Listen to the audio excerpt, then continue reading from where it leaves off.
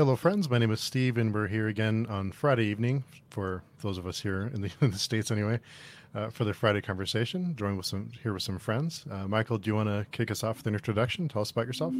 Sure. My name's Michael Clark. You can call me Mike if you like. And I wrote the Patience of a Dead Man trilogy. I've got another one coming out in April. It's called Hell on High from Bridges Gate Press. And I'm taking life one day at a time, I suppose. And Wendy? Hi, I'm Wendy Dalrymple, and I write Florida Gothic horror. I actually have a Florida Gothic horror novella called Roser Park that's coming out tomorrow, and I have two others. White Ibis is a shorter novella, and then They Come from the Water is also. They're all tied together. They're standalone, but they all have similar themes. Awesome. And Laurel? I'm Laurel Hightower. I write horror and have a small child. You may know me as Tiny's mom. And much other than that, I just drink bourbon and sometimes injure myself. I want to ask you about that here in a minute. And Wendy, tell us about Roser Park. What can we expect from it? Yeah, it's a sort of a modern Gothic story, and it's set in nearby Roser Park. I live in Tampa Bay, Florida, and there's a neighborhood called Roser Park that this story is based off of. And it centers a woman who's just been divorced, and she's got a dog sitting job that is kind of too good to be true. And ghosty stuff happens, and real life scary stuff happens, and it's just kind of a good representation, I think, of the things that I like to look for in books. And it's a lot of fun. It's really good. It's a lot of fun to read. And Laurel was very kind to read it for me and do a blurb for me, and I was very grateful for that. No, it's really, really good. And also, I want to pick up your, I don't mean to derail you, but you have a Halloween romance? I do. I'm also a romance author, and so I was a little crazy, and I had a romance release today, and I have a horror release tomorrow. And so, yeah, it's called My Halloween Romance, and that came out today. And that one's actually based in Fort Myers, Florida, where the hurricane just happened, based in a lot of places I grew up in, and just it's just a fun Halloween story. You have two books coming out at the same time? One today and one tomorrow, yes. Wow. Yeah, Mike, there's a whole day between. Don't be ridiculous. That's just how I do it. You know how it is when you're self-published. Going on like 2 years or whatever, so. And then Laurel, I don't know how you blurb everything, and you're on all these podcasts. I don't know how do you write? I mean, where do you find the time? It's been a lot easier since I went part-time. In May of 2021, like right before we were going to go back to the office, I was kind of like, so this whole being in the office 8 hours thing, is that negotiable? And it turns out it was. So I work from 1 to 6 now. And that means I get to hang out with my son until about 10. I drop him off at daycare. And then depending on what else I've got going on, I usually I have about 30 to 90 minutes a day for writing. So you would think I'd actually get more done given that this 30 minutes. It takes me like 30 minutes to like think about, to get in that mindset. I don't know. Well, ask my husband. I'm always thinking about something else. So I do that head writing when he's telling me important things. Like where the wills are kept or, that kind of thing. So I'll be hosed if anything happens, but I know what I'm going to write my next chapter, dang it. Nice. So Wendy, is it hard to switch back and forth between genres like romance and horror, or is it pretty seamless for you? It's for me, I feel like it's easy because it might not seem like obvious on the surface, but horror and romance I feel are very connected. Like they're the opposite sides of the coin. You deal with a lot of the same emotions in your writing, a lot of the same fluttering heartbeats, a lot of the same things that are I feel interconnected. And for me it's good too because it helps me balance out. Like if I've written something very intense, I can go and write something super cute and ridiculous, and it helps me to balance out. I feel like I'm always fresh with what I'm writing that way. How many words do you write a day? Oh, sorry, Laura. Well, I'm also mostly full time writing at home. I also do freelance copywriting and other stuff like that. And so I'm fortunate enough to be able to devote most of my time to doing this. So if I can write 2,000 words a day, that's a good day usually. That's a really good day. It's a great day. And I really agree about the horror and the romance really going hand in hand. I don't necessarily think that a romance needs to be shoehorned into every single story ever, but I like it when it's there. I mean, I feel like it's one of those things that like ups the stakes a lot, you know, and kind of just gives, because I think a lot of readers enjoy like a romance element of it. So yeah, and I think I'm finding that there are so many people that read in more than one genre. Like they don't just read one genre. So a lot of people are like, they read both things from me and they enjoy both things from me. And so as long as I see that that's happening, I'm going to keep offering it, I guess. Plus I don't have the energy to do a pen name. It's just, this is me. This is what I do. Here it is, you know? Do you go through like pub presses and stuff, or do you just self-publish or? Yeah, a few different things. So I have a contract with Scribd.com. I don't know if you're familiar with Scribd. They're an online library that you can subscribe to, and they have mostly ebooks and audiobooks. And so I'll be contracted by them to write either a horror or a romance novella, and then they'll produce the audiobook, and then I'll have the rights to publish paperback. And then a year later, I get my rights reverted back to me to publish an ebook. And so that's how that works with a lot of my stuff. I also have some short stories and other presses. I have an upcoming romance with Wild Rose Press that's coming out. And then I have another one that hasn't been announced yet, coming out with another small press, a horror novella coming up soon. And then I do a lot of other, like Rosa Park is completely self-published by me. White Ibis is completely self-published by me. So I'm all over the map. I like to just experiment and work with different people. Wow. What's the benefit of using a pen name? I think perhaps for like people that want to have more, well, for one thing, privacy is the issue for a lot of people. And then if you have different genres that you write in, I think a lot of times, especially with self-published, it's easier for the algorithm to pick up. If you like this, then they shoehorn you into this, and this. And so that's why typically people have one pen name for each genre they write. But I can't figure out the algorithm anyway, so I'm just not even going to try. Yeah, I feel the same way. Like self-publishing and stuff is so, like every time I've done 3 books, and then finally this next one is going to be through a press, and I don't think I'm going to go back to self-publishing. It's just so much to it. It's so much work, and there's like a checklist that I went through the other day, and I was like, oh my God, I remember that. And a lot of it costs money too, like to promote it or whatever. So I don't know, like it's just a lot of work to get it all out there, and you need to continue to do it too, because like the book launch lasts for 90 days if you're lucky, and then it kind of like goes down after that. But I don't know, to keep it going over time, I have no experience with it. I don't think I have the patience to become a master at Amazon ads or something like that. There's a lot to it. And Mike, you probably have you been listening to Bleeding Page podcast? Yeah, I like that a lot. I hate to pump anything by Jason Brand. Just kidding. Right, but, me too. I don't like him either. I love Jason, but so do I.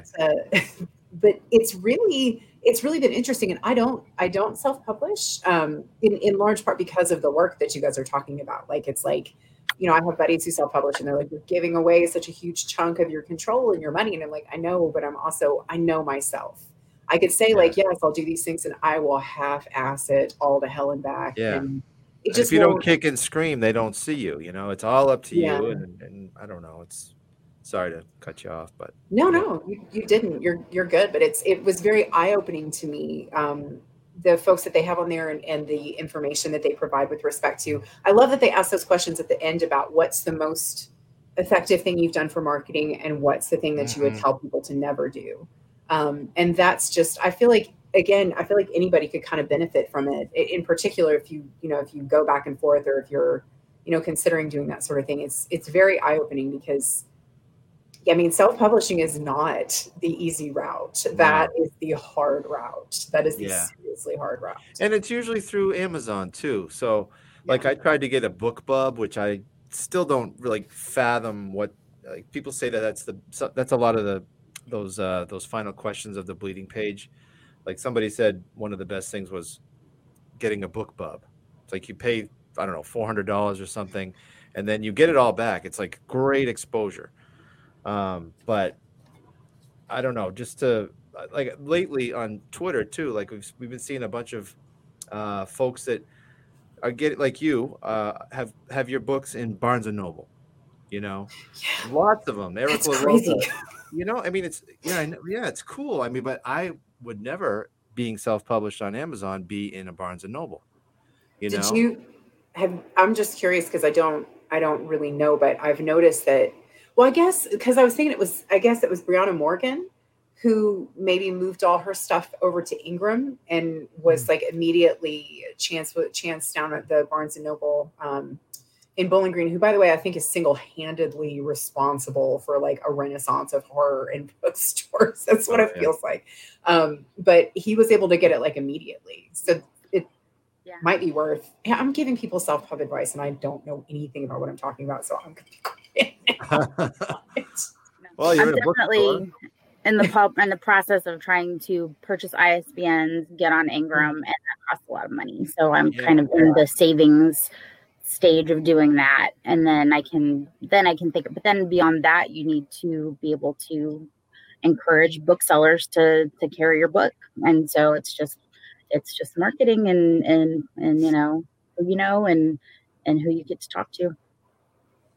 But some of these small presses are better than others at getting the books in the bookstores. Like, I don't know, like, some you see in the bookstores and some you don't.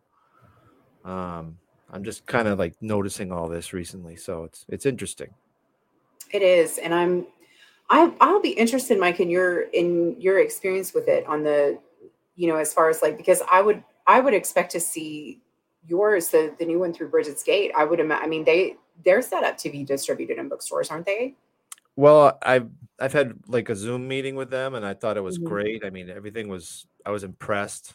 Like, Heather is like a motivated person. And like, she didn't have to sell me on anything, and she did, and I was like, wow, she's got ambition. And I don't know if you've seen, but they're signing a bunch of people. So I was like happy to be involved with them. I left that Zoom meeting feeling pretty good, but they're busy. I haven't had much exposure with them, so I don't know anything about like their distribution or anything like that. So we'll see. But so far so good.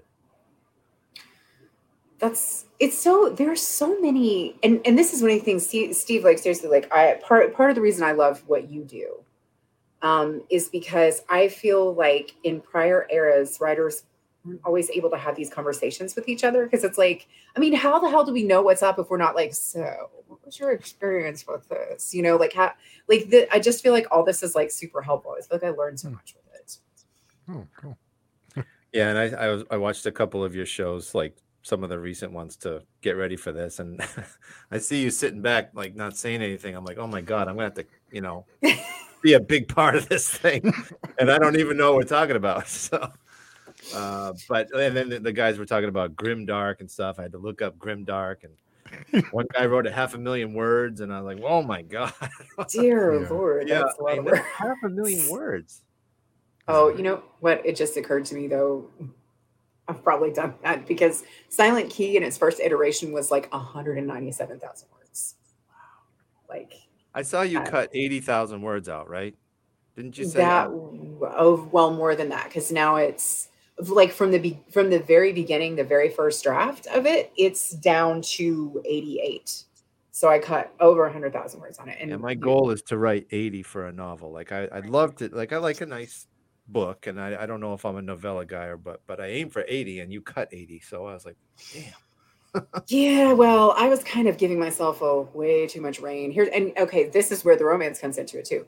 A big part of Silent Key is like, I created this couple, And like I just fell in love with them and with their love. So like there was this just enormous unnecessary stretch of like, you know, and I even like I had one section where it literally said at the beginning, nothing much happened, and then 50 fucking pages. And I was like, wow, I even said it in the manuscript, and then I just went ahead and did that. So editors are your friend.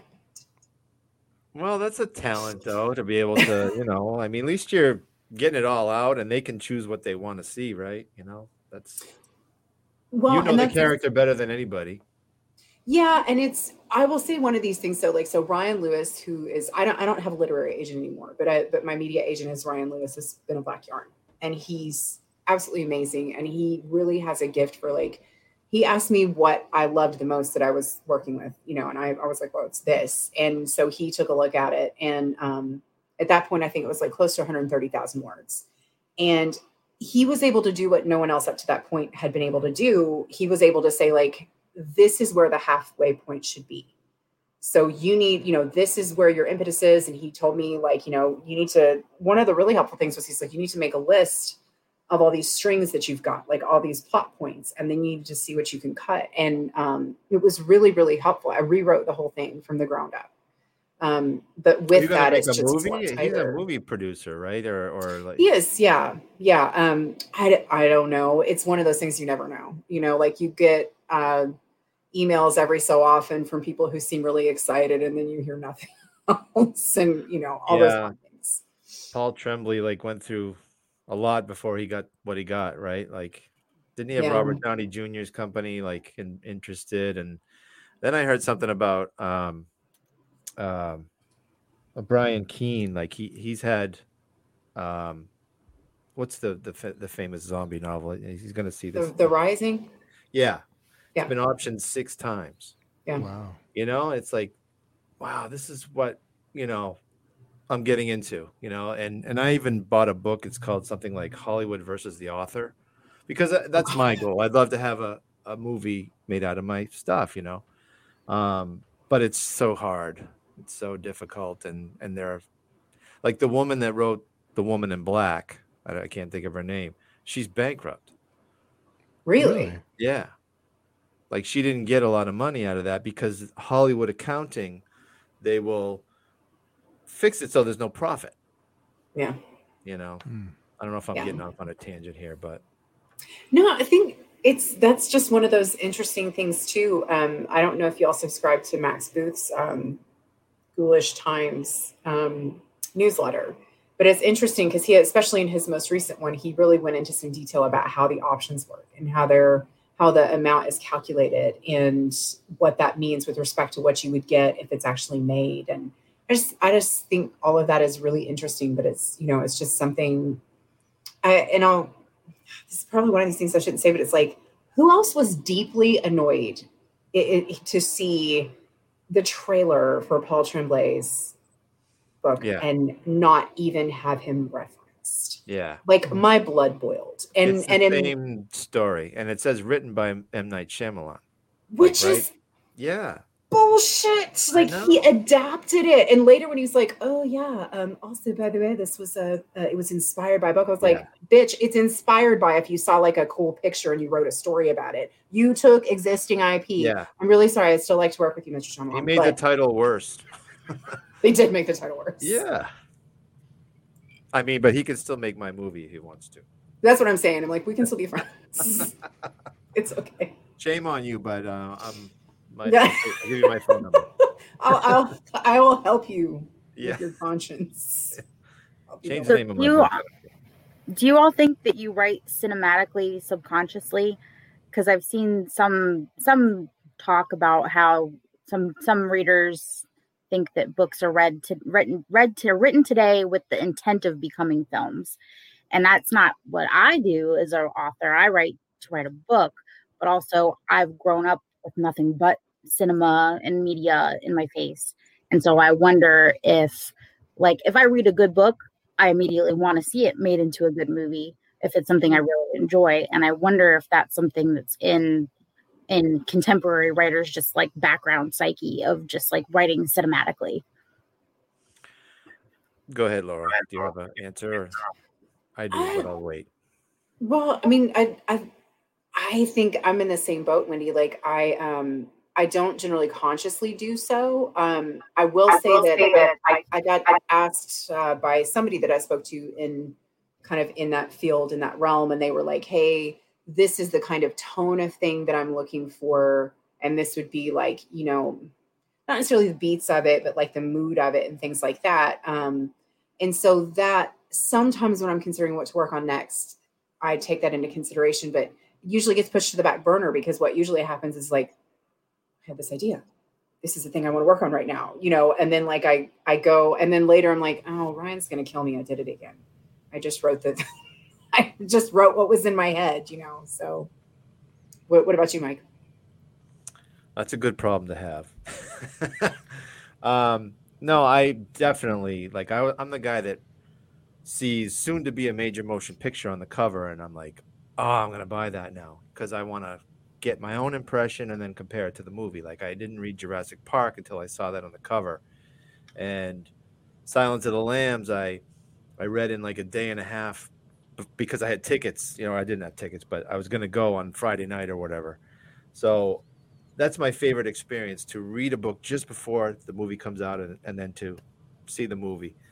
And the only reason I didn't write a screenplay is because I didn't think anybody would read it, So I always thought I was okay with like prose or whatever. So I was like, you know what, I'm just going to write a book, and then my model was Andy Weir, who wrote The Martian. He totally got lucky, and he had like a blog or something, and he had a bunch of followers, and then all of a sudden Ridley Scott's making his movie and Matt Damon's in it and whatever. So I knew that wouldn't happen, but I'm thinking that, that's what I want, that kind of thing. So I'm definitely, I think of the movie first, I think, actually, before the book. I always read growing up, but I only read Stephen King. I tried a Dean Koontz. I didn't really like it. I'm pretty picky. And I don't even think I tried Clive Barker. So I don't think I'm well read. But I am who I am, I suppose. So compared to you guys who who Cthulhu is and all this stuff, and I had to look up what, what's the name of the guy that did Lovecraftian. I'm like, what's Lovecraftian? Yeah, I had to look that stuff up. Well, cosmic horror, I had no idea what that was. I had to look that up too. Cosmic horror. I got asked on a podcast or something. I was like, tentacles. That is what it means. Like, that's what I've got. I still don't think I really understand it. But on the flip side of that, Mike, as far as like the influences go and how you think of that, it's interesting because I feel like it's only been relatively recently that I have kind of started looking at film and TV as like really analyzing it in the same way that I do with books. I often have read something and been like, oh, I like this effect. I like what this elicited in me. I'm interested in trying to elicit something similar, and that kind of thing. But I never really looked at films that way. I just let it be very, very passive. But there is an enormous amount to be learned from that. Because, there are two different forms of art. There are two different forms of media, but you're still, the goal in a certain amount in writing is I don't know that you necessarily need to have jump scares, but to have those very strong reactions. And yeah, I don't know. That's been something interesting. I don't think it's necessarily puts you at a disadvantage, Mike, like to look at the film side of it first. I think that's a big part of where the industry is headed. Yeah. I just felt like maybe I really don't have a clue as to like my pros compared to other people's. Like, I don't know who I would compare myself to. I don't know that it's up to par even, the pros part. Like some people are character driven and some are story driven and that kind of thing. And I kind of feel like the way I entered the writing world was through a story. I had an outline from beginning to end. And I think of that first before I think of, the flowery language and that kind of thing. So I don't think I'm a writer at heart, I guess. I don't know if that makes any sense. I don't think there's anything wrong with that. I think that there's definitely some people that appreciate more flowery or ornate language.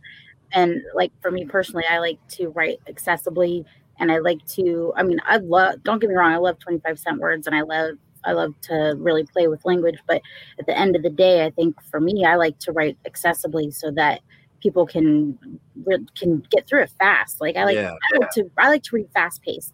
And if you are questioning what I'm writing, questioning the meaning of what I'm writing, then that's going to stop you. And so like that's my preference for the way I write, and a lot of the times for the way I read too.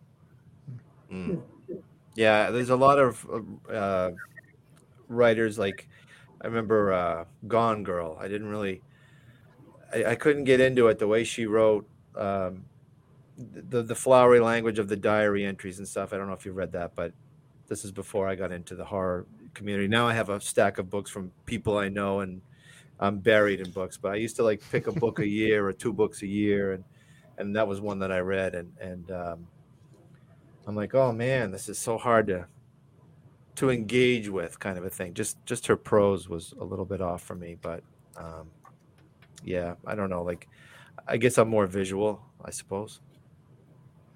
Well, and I think in the same way that, yeah, Wendy, I would agree that, I mean, just from what I've read, your style it's very accessible. It's very like, able to like immediately get into it and immediately want to know what's happening next and be carried along with it. And Mike, whether or not you're a writer at heart, I think you're certainly a storyteller at heart. So, I mean, I feel like in a lot of ways your horror is that same level of accessible, because it's very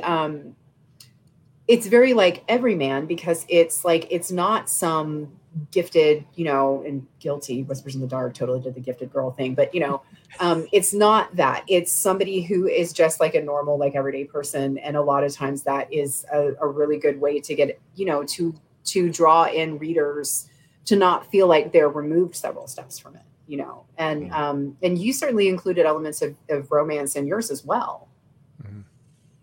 Yeah, I fumbled through that, as I fumble through my real romance. Well, yeah, my story dealt with a guy that had just gone through a divorce, and I did borrow a lot of real life examples. But so yeah, there was a little bit of frustration coming out with my main character. So which I think that's what helps with authenticity too, and that's a very human experience. There's a huge percentage of the population of readers and everyone else who've had that experience. And so that's something that people can kind of look at and, and I never hold it. Well, I don't hold reviews against anybody, period.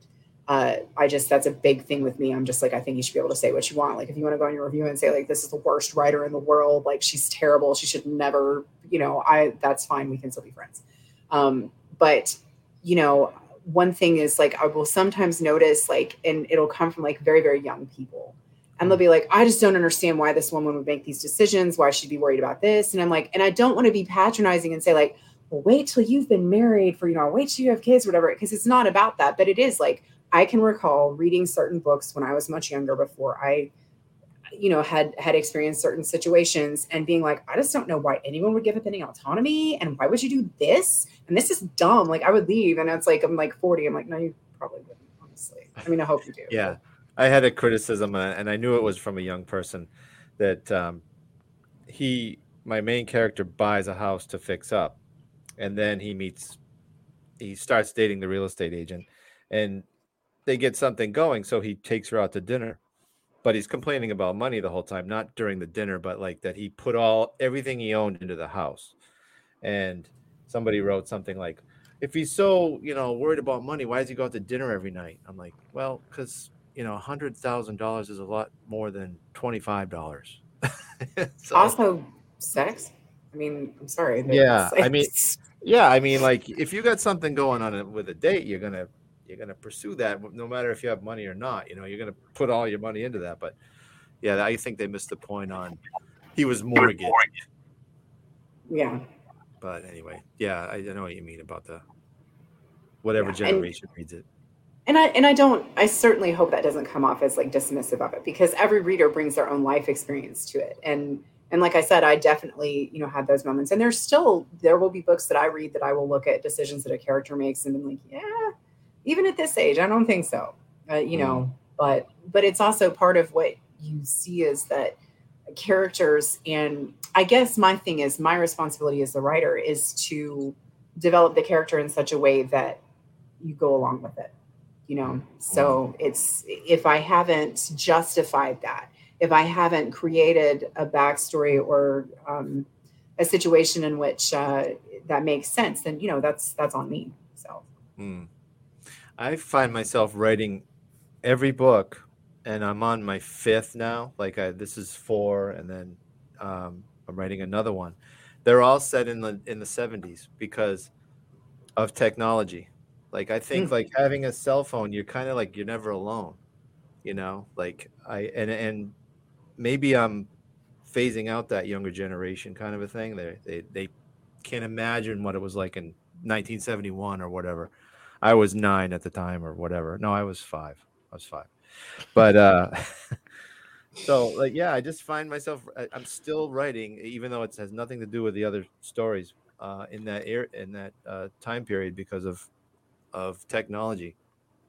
Like I think in horror, if you're like those movies, Unfriended or whatever, like I laugh. I see the title and I'm laughing. I'm not going to be afraid of that. I don't know. Maybe the younger generation is, but the technology is connected. Like one of the things I miss about having regular like televisions, the jump scare that you could get in old movies where it wasn't a matte flat screen TV. You turn it off and there's somebody behind you in the reflection, like just those little things that have changed in our technology that could have been used for a device.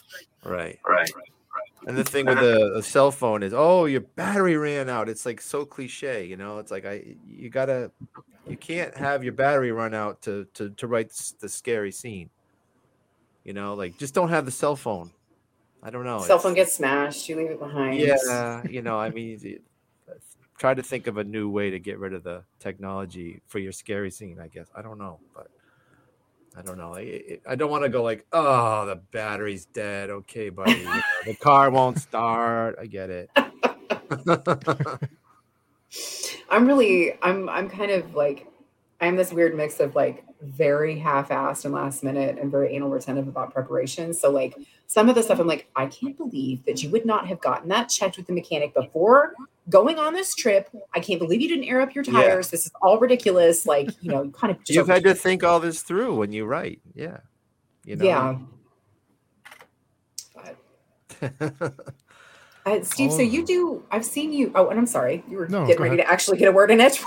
Steve, are you still here? No, I'm not. And, nobody watches to hear what I have to say. They want to see all of you. So that's why I don't say much. But no, what was your question, Laurel? Well, I was curious because I had listened on some of your other Friday talks, and I know you talked to. Do you do all genres? Or I know the one I listened to was like fantasy. So I was curious whether you were seeing that kind of. I'm assuming that means you're a fantasy reader. Mm-hmm.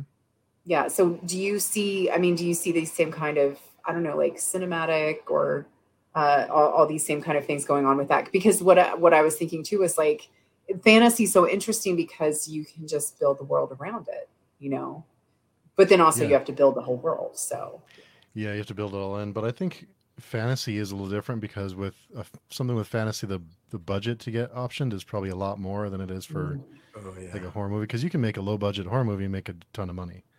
So it's a different scale. It's a lot more of an investment to adapt a fantasy story than it would be a horror story. So yeah, costumes alone. Yeah. Yeah. And castles. And castles and dragons, and special effects, and there's always 1,000 people in it. So that's another thing. You can make a great low budget horror movie with 3 people in one location. I mean, that's the movie. During a pandemic. Max Booth. Yeah, with an iPhone. I know. It's ridiculous. Unfriended. Blocked.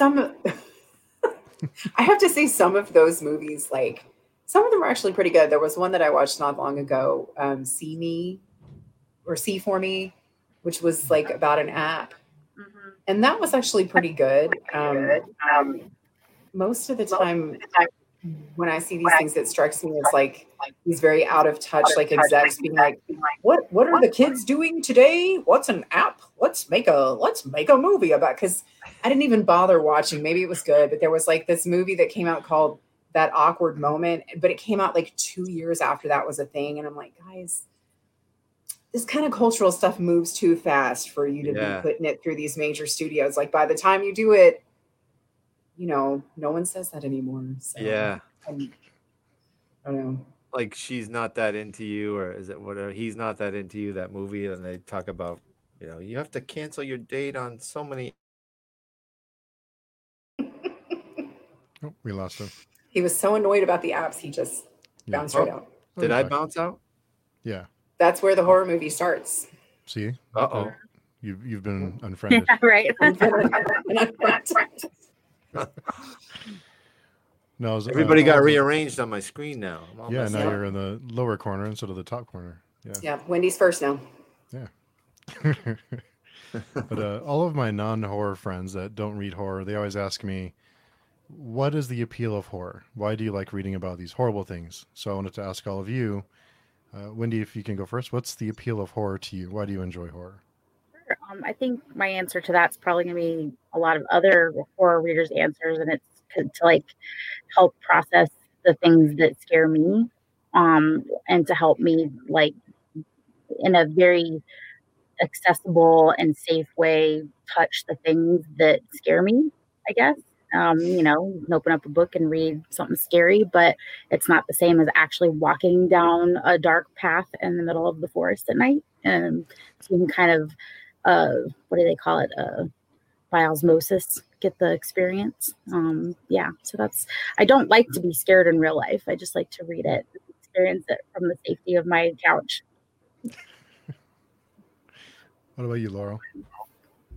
I think definitely there's that element of it. I think it's like, and it's something that I hadn't really thought about a whole lot until the last couple of years, but like, yeah, it's, because I think that the question really arose a lot during the pandemic when people were like, why, would you want, everything's so depressing. Why are you going to pursue like going down that road? But it's a safe way to experience. And it's not, it's not the real life stuff that you're dealing with. It's things that are a whole lot more aesthetically interesting, I guess. And there's just elements of it. I read a really cool little like meme, like cartoon thing that was talking about why it's important for children to like within their comfort zones, if they're interested in it, like, watch horror, read horror, like to an extent. And part of it had to do with, they were talking about like, look, it doesn't help a kid. Like they know there's not a Tyrannosaurus outside their window. They know this. But they're afraid of something. And if all you do in response is come in and say, there's no Tyrannosauruses, turn off the light, go to bed, you haven't helped them. But if you give them something like, well, the Tyrannosaurus can't reach you because their arms are too short, or, give them something that is something that they can do. Like, well, they can never come in if you do this particular dance. If you river dance across the room, then they're unable to get in, and it gives them power, and it helps them process those things. And that really struck me because I felt like, it does for me too, because there's certain types of horror that I'm not real into. And I think it's because it hits too close to home.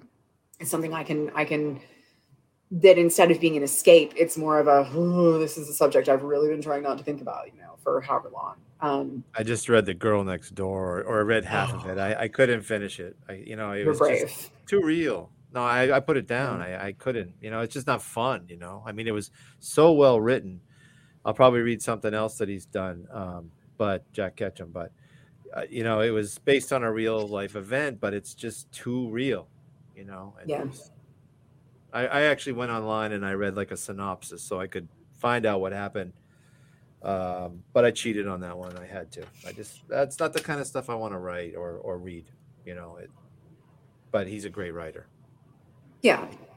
And that's, I think, why I really love that there's so much breadth of genre and different, different ways to experiencing it, because I think it should be an inclusive, thing that people should get to experience it on their terms. And like, I have to say, like, that, the part of horror, what I'm looking to invoke is more like that delicious thrill, like not the existential dread necessarily, but more like the, mid-October, you step outside at dusk and you see all the Halloween decorations, and maybe you go to a haunted house that is perfectly safe, but you just get the aesthetics of it. And I feel like there's a feeling there that I like trying to recapture with it. Yeah. I like the fun part too. I kind of go off of a gut feeling, like if I watch a documentary or whatever. Sometimes being in a place will set it off. Like I've been to a lot of places where something bad happened, and I don't know, it's kind of sick, but I went to Dealey Plaza where Kennedy was shot, and I got to see the window that Lee Harvey Oswald was. I got to see the lay of the land and how far away the car was. I went to Ground Zero in like early 2002. The buildings around were still scarred. There's a bunch of other places too. I just can't think right off the top of my head, but I can feel this like butterflies kind of thing. I was also watching a documentary about the Golden State Killer on HBO. I think it's I'll Be Gone in the Dark. And this guy was a serial rapist, and not a big fan of rape, and I don't, like to write about it or anything like that, or get into it, I guess. But this guy, he just the things some people think about. Like I was watching this thing, and I got like this chill because he was so creepy. He would break into a couple's home and then put the husband on his stomach and take a pile of dishes and put it on his back and say, if you move, I'm going to kill you and your wife. And then he'd go take the woman away, So what do you do? I mean, like I'm watching that and I'm thinking that is like totally, totally sick, but so effective. Like I could put myself in the guy's shoes, and then there were survivors of this guy, like real life survivors. Most of them were dead or divorced. Like the couples only one couple made it, like they still made it together and they were so cute together. But the horror of that was so, I felt it. And when I feel something like that, I try to find a way to turn it into something, although I don't want to write about a serial rapist. You know what I mean? Like I have to feel like butterflies. I need that inspiration, that I could turn it into a story. Yeah. A lot of times it's sort of harnessing that feeling of fear again that you want to elicit, that you might have seen elsewhere, experienced elsewhere. One thing I've been kind of experimenting with wanting to do lately is like, and it's so ambiguous, but there's certain songs that give me such like deep like sorrow or like horror with it, and I'm like, I want to write this story that gives the feeling that song gives to me when I listen to it. Yeah, that's it too. Absolutely, yeah, I agree with that.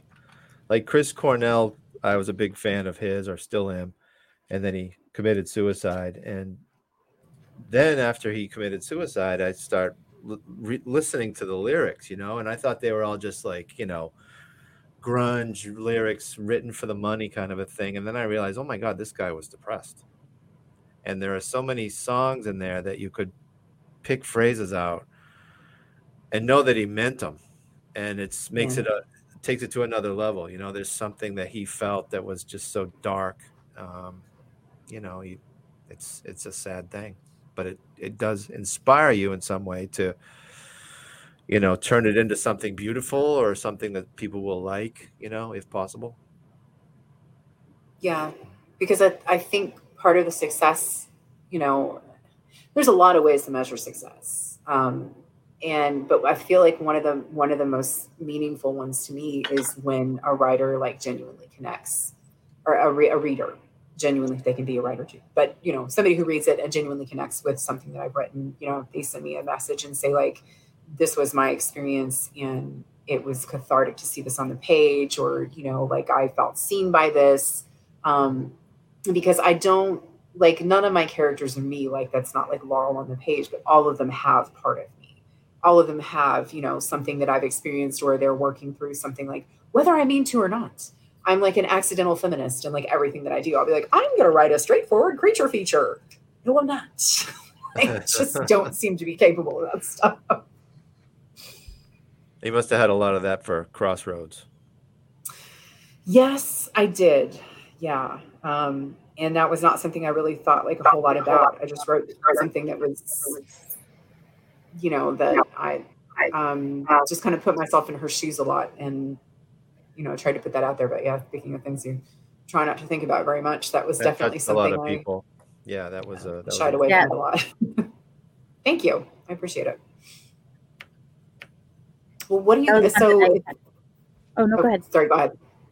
I was just saying, with Crossroads, I wanted to read it for so long, but I knew what the subject matter was, and my oldest son is learning how to drive, so I was like, nope, I gotta wait. I'd be ready for this one because I know what it's about, and so I waited until I was in the right place to read it, and I'm glad I did. So, well, thank you. Yeah, that one I wouldn't want to read it around that time either. What do you, if you, go, I'm going to stop. Sorry. No, it's okay. Just Chris said, there's no one way, there's no one style that works. Can you imagine the person that first, was asked to give King feedback? Right. His style is very much his own, to me at least. Yeah. Very true. Yeah. Somebody asked too if I even Chad Lutsky, not a big fan of rape. Michael Clark, that's great. Context matters, Chad. Well, somebody asked if I read Peter Straub, or I don't know if they're asking me, but yeah, I did. I read Ghost Story back when I was a kid, when it came out. And I wanted it to be more ghosty, to be honest with you. And I am picky, and I've been criticized for being picky. So that's my answer on Peter Straub. Have you read, because it's a collaboration with Stephen King, did you read Talisman or The Black House? No. And I read Stephen King from, let's say, I know I read Firestarter. Let's walk backwards. I don't know what's before that. I think my first one was The Shining, and then The Stand. I read Night Shift. So those are probably my first three. And then I read The Tommyknockers and It. I think It was my last one because I thought it was too long, and I know It has like blown up, and it's everybody's favorite book. But that's the reason I stopped reading Stephen King. It was just, so long. I don't know. Like he goes and he goes and he goes. I'll just shut up now because I know I'm in the minority. No, you're not. Oh. It made the movies were like, I liked the first movie. I liked how they split it into two and everything. But the second one was so long too. It was just okay. I mean, and I think one of these things is my attention span has changed. I used to like glory in like the longer the better, in large part because I was a very fast reader. And I only knew like maybe 5 or 6 authors that I would enjoy. And I would try all kinds of stuff. But I think like you, I was like really picky with stuff. I was like, and so it was like, oh, thank God, a 5,000-page Stephen King novel. This will keep me busy for a full week, But it's like the more that I have going on, the more I'm like, I'm sorry, is that over 100 pages? I don't know when I can get to that. I'm the same. Sorry. I think that's why a lot of people are gravitating toward novellas these days, in horror, and that it's just like, when I was younger, I went for the biggest doorstopper I could find, but now like if I can sit down and read something in 1 to 2 sittings, that's my preference. Yeah. Yeah, we're a TikTok generation.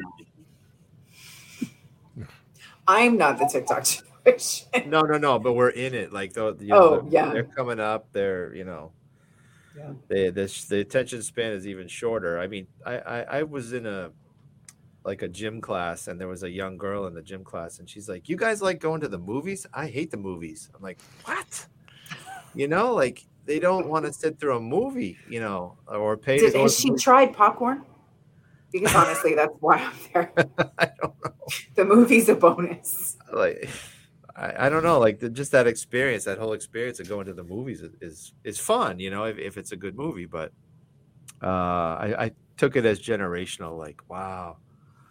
And then we can kind of see that theaters are dying a little bit, and it's all about streaming and shorter stories. Oh, this movie's 2 hours long. I don't know if I want to get into that tonight. Or I don't know.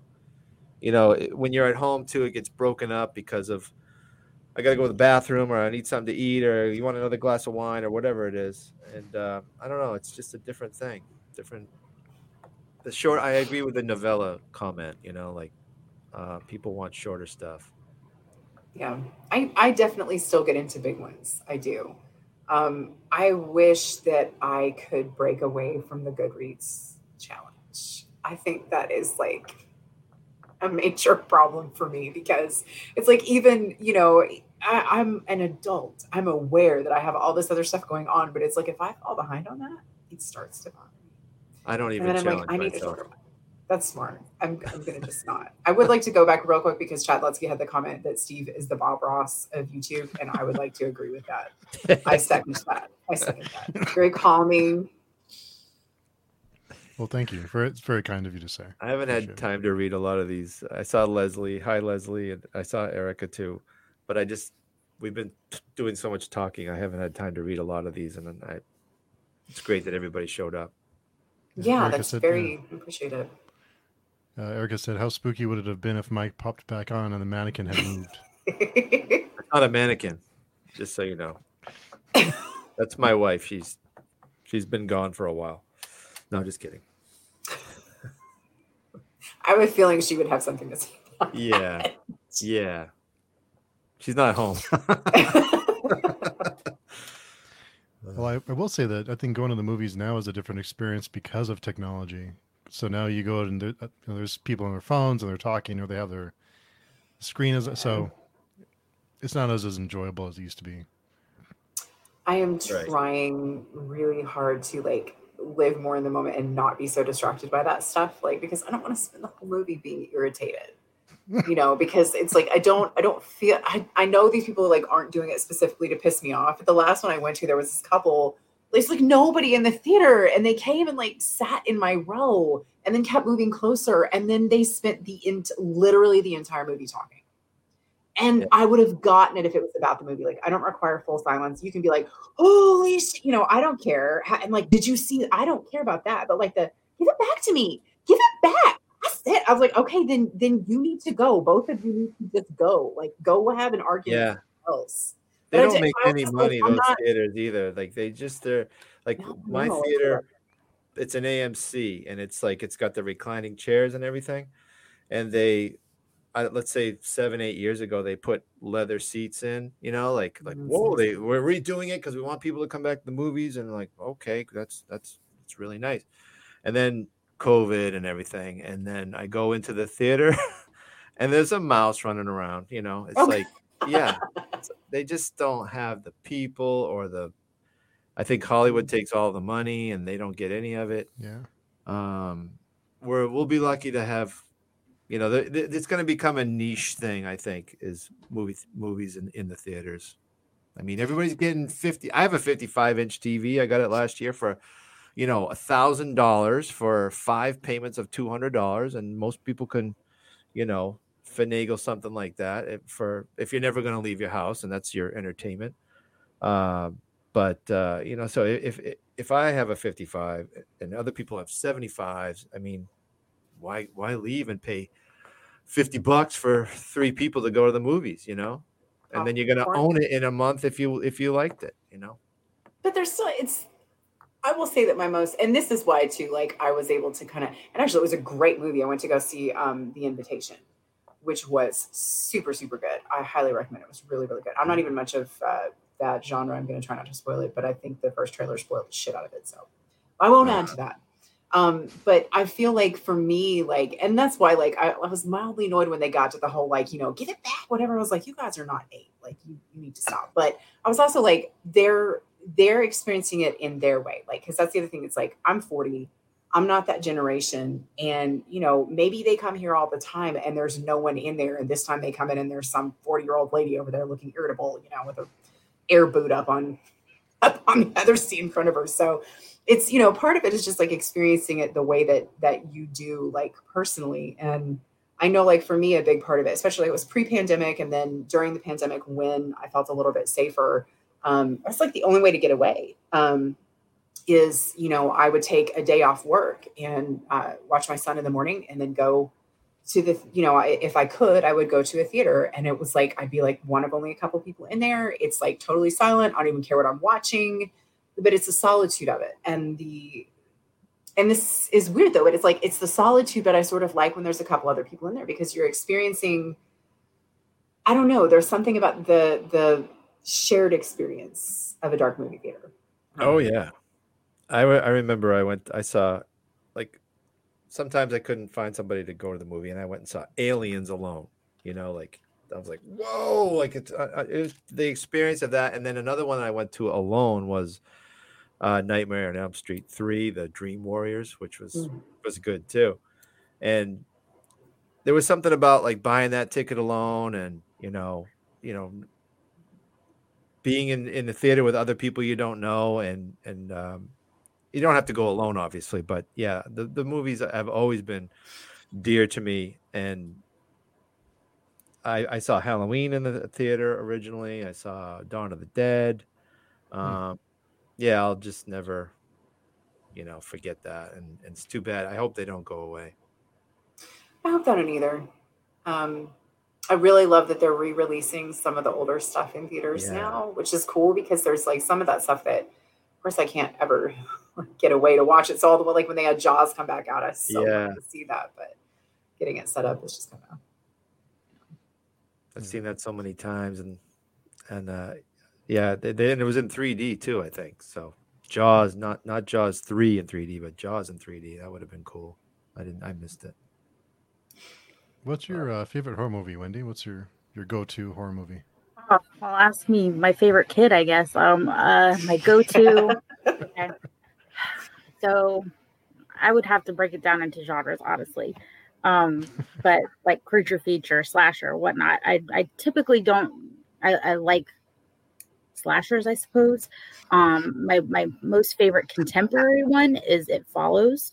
Yes. I love that one. I think that's like my favorite kind of psychological creature feature, also social commentary, all kind of wrapped into one. That's like one of my favorite movies that's come out in the last, I think, probably 10 years. But I really also love the original Scream. Like I was a teenager when that came out. I begged my mom to go to movies to see it, and they wouldn't let me in to go see it by myself, so she had to go and watch it with me. And so that was one of the movies that really got me into horror film. Like I've already been watching Candyman and other stuff, but like as a teenager, that's the one that really resonated with me. Definitely. It Follows a great score too. Oh, amazing. Yeah. That was very original too. That was different. You know, that got you thinking. You were like, what's going to happen? That was good. Yeah. Good jump scares, just good and original. All over it. Yeah. Let me ask you something about that one too, because so when I watched it, I really felt like it was super effective in large part because of the way that it's passed, right? And I was very surprised after I'd watched it to read some of the stuff, and people were saying like, oh, it's social commentary, like, trying to make it seem like sex is evil and it's like a punishment. I was like, I didn't take it that way because there wasn't a judgment on having sex in general. It was more just that, like, to me, what was frightening was like, this is a thing that a large percentage of the population does. In particular, like, it's something that's very appealing when you're very young and, you live at home and you have to like finagle ways and all this kind of thing. I didn't take it as any sort of a criticism in that fashion, but I was curious what y'all's take was on it. Yeah, I didn't see it as a criticism on sex. I saw it more of a as far as being intimate with people, friendships, romantic, platonic, whatever. When you are that vulnerable with somebody, like, it's romantic, but it's also terrifying, right? And that's like why romance and horror kind of go hand in hand, because when you're in those kind of relationships, you're trusting the person that you're with not to hurt you. And it follows, you don't know, but they are passively hurting you, and it comes back to haunt you. And so, I didn't personally see it as a criticism on sex so much as a like, you just never know who you're going to trust, like who to trust, really. Yeah. Yeah, I think it's kind of like everybody has sex, but it's also a sin, and the movie's kind of like having sex with somebody and you have a venereal disease. It's like there's a moral question to it, kind of a thing. Like the girl tries to get rid of it that way or whatever. But I just think it put us all in the same boat. We could all relate to, the choice you have to make when you have sex, I guess.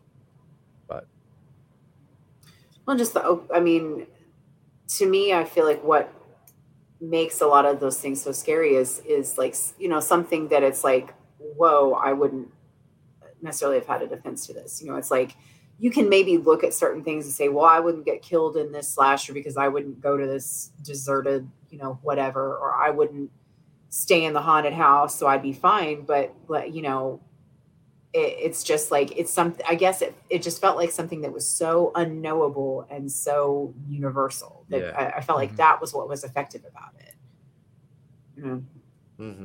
Yeah. Major points for originality. It was good. Yeah.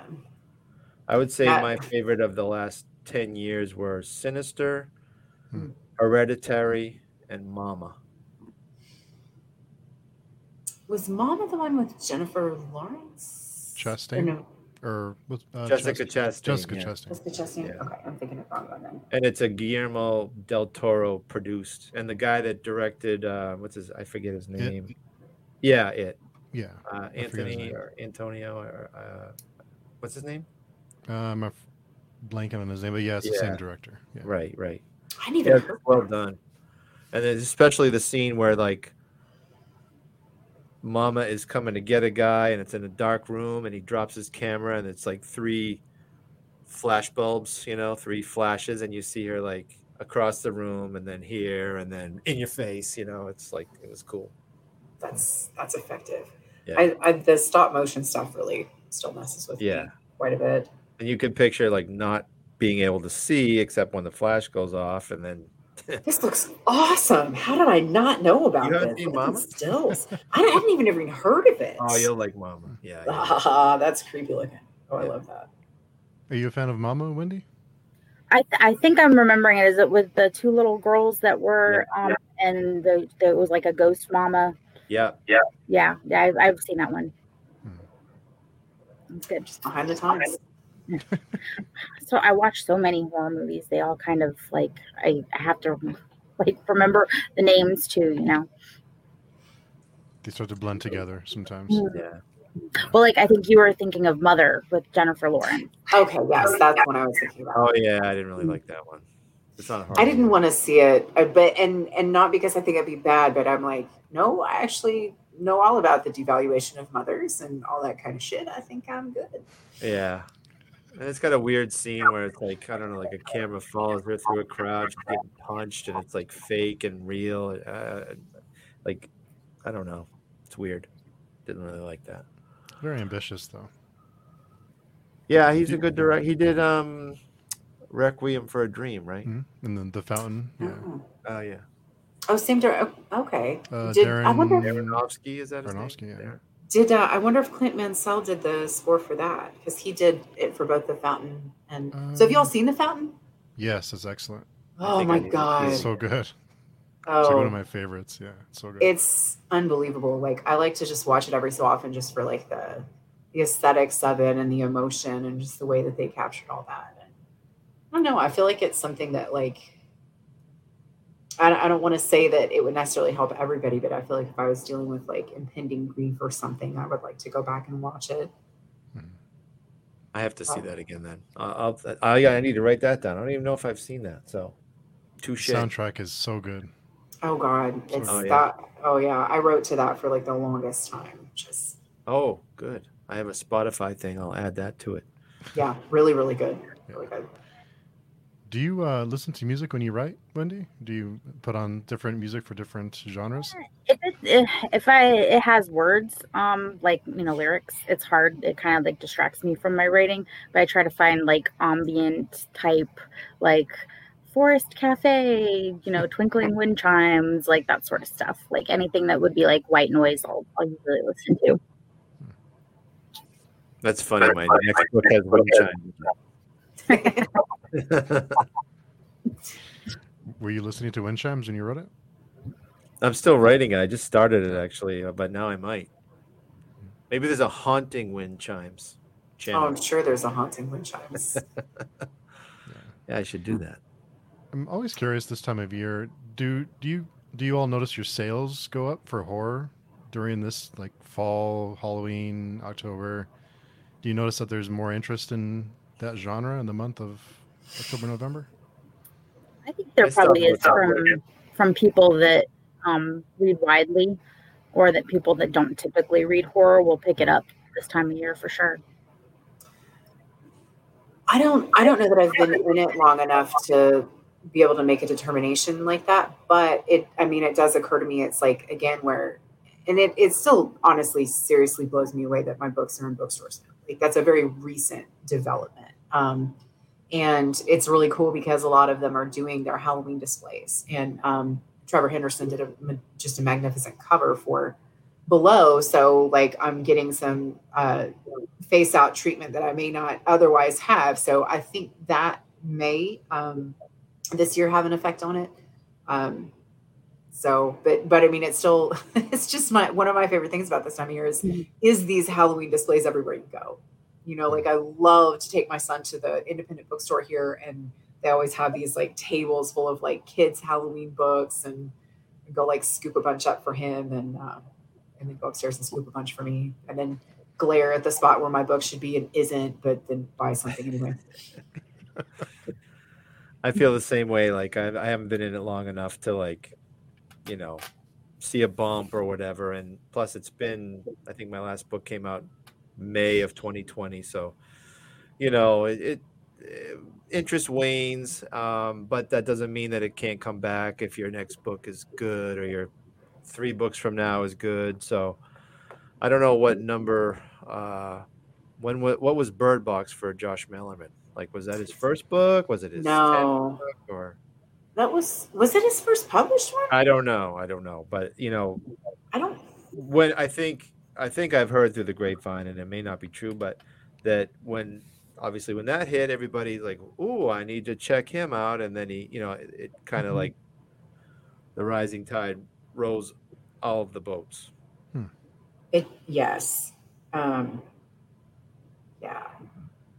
Sorry, I can't stop myself from like wanting to go look up that. I'd like to know. I mean, you know, it's kind of like a career maker, you know, like you could, I mean, if you have 30 books or whatever he has, and then one of them hits, and then, you know, you get a bunch of readers out of that. I mean, it's saying Bird Box was his first one. Was it? Yeah. And he has like over 30. Yeah. Well, yeah, I don't think they're all in print though. I think that's the thing, is he's got a ton of them that, and that's such an interesting problem to have too. But it's true. Like you have to be concerned about like saturating the market to an extent. That was a question I asked not long ago, and Brian Keene ended up actually addressing it, and basically came up with the answer that 4 a year was the sweet spot. I'm like, I don't think I have to worry about exceeding that. No. It's not a chance. There's no sugar on my horizon. There's nothing sweet about my pace. And I was Wendy, how long have you been? Oh, I'm sorry, Steve. No, go ahead. No, Laura. Go ahead. I was just curious how long you've been doing it, Wendy. Well, I wrote my first story for Scribd, I believe, in 2019, and that was I started started out publishing. I self-published, I believe, in 2019, a collection of short stories that I've since unpublished, horror, like a horror anthology called Florida Gothic, and I've since unpublished that. It's not representative of the way that I write now. But so I started out writing horror short stories, and then I jumped to writing romance novellas in 2019, and I have a lot. Because the way that I write with script, it's very fast and furious, and so I've got a lot of romance out there, but not quite as much horror. Like I published my first horror novella last year. So I came out in 2019 as well, and I have 3. Same, pretty much. Whispers. Yeah, came you out were at the end of 2018, right? You were like like December of 2018. Yeah. So very, very late. But yeah, I the romance genre and industry interests me so much because of the loyalty of the readership, and I really get that. A long time ago, I used to read Harlequins, and I was like on some book, subscription or whatever, and I get like a certain amount every month, and I would just roll through them. And it's like, I know that some of them can be formulaic, but to an extent, it can be a very, very enjoyable formula. My biggest beef, I think, is like the bizarre necessity for all the women to be virgins regardless of age. And I'm like, look, I don't mean to be rude, but it seems like it's more likely there'd be like old dude virgins. Yeah. And I think the thing that kind of turned me away from romance as a younger reader was that very old school romance mentality. But today's romance market is so different. It's so much more inclusive. You don't have to get married and have a baby at the end of every story. It's like so many different types of romances that it really appeals more to me now. Huh. Do you have anybody that you recommend? It depends on what you're looking for. If you're like a lot of people like to read historical versus contemporary or rom-coms or dark romance, like there's such a wide variety. But like I like to read a lot of different indie authors for romance, because like with indie horror, like there's less boundaries. There's just like more possibilities of the way they can write and all that sort of stuff. But yeah, I'd have to get back to you on that one for a list. I'll DM you later. I just always like to ask the horror authors if they've ever experienced anything that's inspired their stories, whether it was paranormal, you had an explanation for it or not. Was there ever anything that you experienced that kind of inspired one of your stories? Not all at once. Ladies Mike, first. you want to go first? Okay. No, I have not. But my story was written about a property that I used to live at.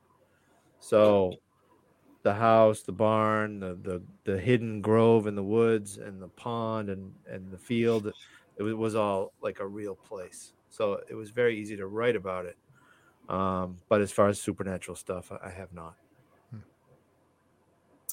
I think I definitely have. It's my opinion that that's what it was. But I always like, the caveat that I can totally see reaching the afterlife and someone being like, wow, you're so full of shit. This was obviously earthly, whatever. But I feel like there is a feel to it to me for some time, for some things. Like you can definitely scare yourself. Well, what happened? What happened? Well, I mean, there's been a number of them, honestly. A lot of them are kind of benign. I'm Southern, so we tend to get visited by our family members shortly after they pass away. Definitely had a lot of that, which again was very benign, but also very just there. There's just, I know I'm not even going to try and deny it or talk myself out of it, but there was a house that we lived in when we moved to Tennessee. I was, I think, 17 or 18, and my sister was 3 years younger. And it was me and her and my mother living like on top of this mountain in Andersonville, Tennessee. It's like this bizarre house, like huge and really weirdly overrun with ladybugs. I don't understand which you would think like ladybugs are nice, not 8 billion of them. I don't understand. Yeah. And my sister and I actually compared notes about it later. We weren't really talking at the time because we were teenagers and irritable. But there was something that used to come to me at night, and it wasn't every night. But the room that I selected for myself was on the third floor, and it had a little like alcove sort of thing attached to it. And I got a very bad feeling from that place. And I had originally was gonna store stuff in there. I was like, no, I'm not even gonna open that door. It's a weird tiny door. I don't understand it. I'm just gonna put stuff in front of it. But there were times that I would wake at night, and it was really weird. We were very isolated. And so I don't guess it was a street light, but it was kind of a spotlight that was out like in the, a little bit further away, but it shined in my window. And sometimes there would be like a shadow figure like standing over my bed, and I would know that it was there because it was blocking the light from the big spotlight outside. Like you could see it around it. And it was like a darkness that just was thicker than the shadow around it. And there was one night that it always was right between me and my lamp. So like to get to my light, I'd have had to like reach through it around it. And there was one night that I woke up and it was standing over me, and just like, I was just too afraid to move, and just infinitesimally, it kept leaning just closer and closer and closer, or further down, until finally I like just lost my shit and just like jumped up and ran around it, and went downstairs and spent the night on the couch. But it's one of those things, you're a teenager, and in the light of day, you don't necessarily want to tell anybody about it. And so I didn't really say anything. But later when my sister and I would talk, like she was like, okay, so I know this is going to sound crazy. Sometimes I would wake up and there would be this like dark feeling, like, fuck, oh God, It was real. It was bothering you too. Yeah. So I don't know what that, like, so this is odd though, because you want to figure, at least I do, that if you have some kind of weird presence, that there's an atmosphere to it, right? And that there's going to be some history to the place. Like somebody died there, somebody suffered there, something that leaves that behind, that there's that connection. It was like a 7-year-old house. Like it had one owner who was renting it to us, and he was a jackass, but he wasn't dead. And nobody died there. There was no history. There was no anything. Indian burial ground. That's the old 80s answer to absolutely everything that happened. But I actually think I've come more around to the idea that I think there's definitely, I believe fully in ghosts. Absolutely believe in ghosts. But I also think that there are certain things that can be almost more of like a projection of, and not even necessarily evil, but like real, like bad. Yes, sir. Are you coming? You gonna come? We're gonna have a visitor. Hi, Tiny. Hey, Tiny. Take the headphones out so he can read. Come here. Hi, Tiny. Maple cookie. That's awesome. Here, you want to say hi for a sec? Wow. These are my friends. This is Steve. This is Wendy, and that's Mike. You want to say hi? Hi. Hi. He's gonna go Look like mommy. Yeah, he does. He's my mini-me. I have. My daddy has said they have to. Said, I don't know. You don't know? Okay. All right, go get you some maple cookies. Friend says this conversation's over.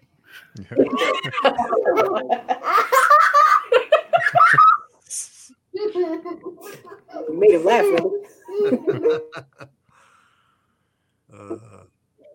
My son's here too, but he's 28. I don't think you want him on here. You don't want him to come sit in your lap? No. I don't think he wants to either. What about you, Wendy? Have you had any weird experiences? I'm kind of the opposite of Laurel in that I'm very science-minded, and I always try to find a way to explain everything away with science so that I don't freak myself out in real life. But I have definitely had experiences. I think probably everybody has, where they've seen something and but I haven't incorporated that into my work so much as I do have my my story. They Come from the Water was sort of inspired by in that story. It's two sisters that have to go and clean out their late grandparents' home, and my own parents just recently did that with her parents' home, my grandparents' home, and just kind of like the grief of unloading a family home and the things you discover and find.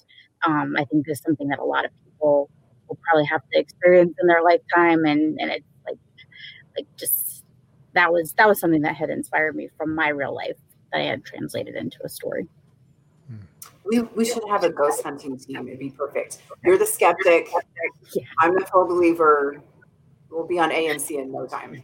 No time. I'm down for it. Yeah. I know everyone has a commitment, so I don't want to keep you over our time. But Laura, I'll have to ask, how's the foot? It's better. It's better. I did get downgraded to a brace, so I don't have to wear the boot of doom anymore. So that's perfect. And Wendy, I want to give us a very special thanks because you're dealing with a lot there in Florida, and we know you're dealing with a ton of stuff. So yeah, well, I'm really you. happy to be on and talking with you all and having the distraction from everything that's going on. So thank you. Yeah, Just good hope luck. everyone's Best safe. of luck. Yeah. And everyone go grab Wendy's new books. She's got her Halloween love story that came out today, and Roser Park is coming out tomorrow. And it's thank you. Thanks, Laurel. Yeah, everyone's links are in the description, so go pick up everybody's books on the panel. I just want to get a couple of comments in. Daniel says, Laurel kept mentioning 40, and I was like, that's weird. She doesn't look like she could be older than I am. Then I remember that I'm also 40. Coincidentally, you know who else is 40? A celebrity? Take it. You won't guess. It's Britney Spears. Oh, that makes sense, though. Yeah. We kind of came up together. I mean, obviously had very similar lives, You're both on the Mickey Mouse Club. Absolutely. And you guys have your first watcher. Erica said she'd watch the ghost hunting. All right, let's go. So I love ghost hunting. Like there's so many places I want to check out. So we'll just have to plot us a little map, like between you and me. I'll meet you halfway. All right, awesome. I'll let you get settled in Florida. It's funny you guys mentioned that Angel from Voices from Oz and Liam just did a ghost hunting thing. So she did like a. I saw that. Did she put that up yet? Is it available to watch? Don't think so, but I think she's working on it. But yeah, sweet. I just saw the short. So awesome. Yeah. So before we go, Wendy, can you tell everyone how to contact you? Where's your preferred platform? Absolutely. Well, I'm on Twitter at Wendy_Dalrymple. I'm also on Instagram. I have a Facebook page, but I don't really take too much on it. I'm also on TikTok. I am enjoying TikTok. That's kind of fun. So you can find me there also under Wendy Dalrymple. There's not too many of me. So, and then my books are available on Amazon, Apple iBooks, Barnes & Noble, everywhere you like to purchase books. Yeah. Be sure and support the launch. That's tomorrow, right? My days are messed up. Tomorrow, yes. So be sure and get it. My pre-order is in, so I'm ready for it. Thank you, Steve. And Laurel, where's the best place to find you? Twitter. I have a very out-of-date website that I need to work on, but the contact form does work. But I'm on Twitter so much. So it's just at Hightower Laurel. And then I am on TikTok too. I'm not very good at it. I not only hold books in an inverted fashion, but I hold them upside down. You're on Talk Tick. Talk Tick. And Michael, when can we expect your new book? You said April, right? Yeah, April 2023. I don't know the exact date yet, but that's what I've been told, and I'm excited. I hope you will be too. And I've been excited about that one. I know. I appreciate that too, and I want to read Silent Key. Well, thank you. I appreciate that. From Flame Tree Press. Mm-hmm. Yeah, that'll be fall of next year. Nice. And where's the best place to? Okay. Yeah, where's the best to find you, Michael? MichaelClarkBooks.com, and I'm on Twitter as Mike Clark Books. Cool. Again, everyone's links are down below in the description, so click the links and it'll take you to everyone's work. Be sure and support everybody. So thank you so much, everybody. I know all of you have different things going on. Wendy, thank you again for. Yeah, thank you, Steve. It's nice to meet all of you. You as well. This was a lot of fun. Thank you, Steve. Thank you, Steve. Thanks, everybody. Hope everyone has a great weekend. We'll see you soon. Thanks. Y'all too.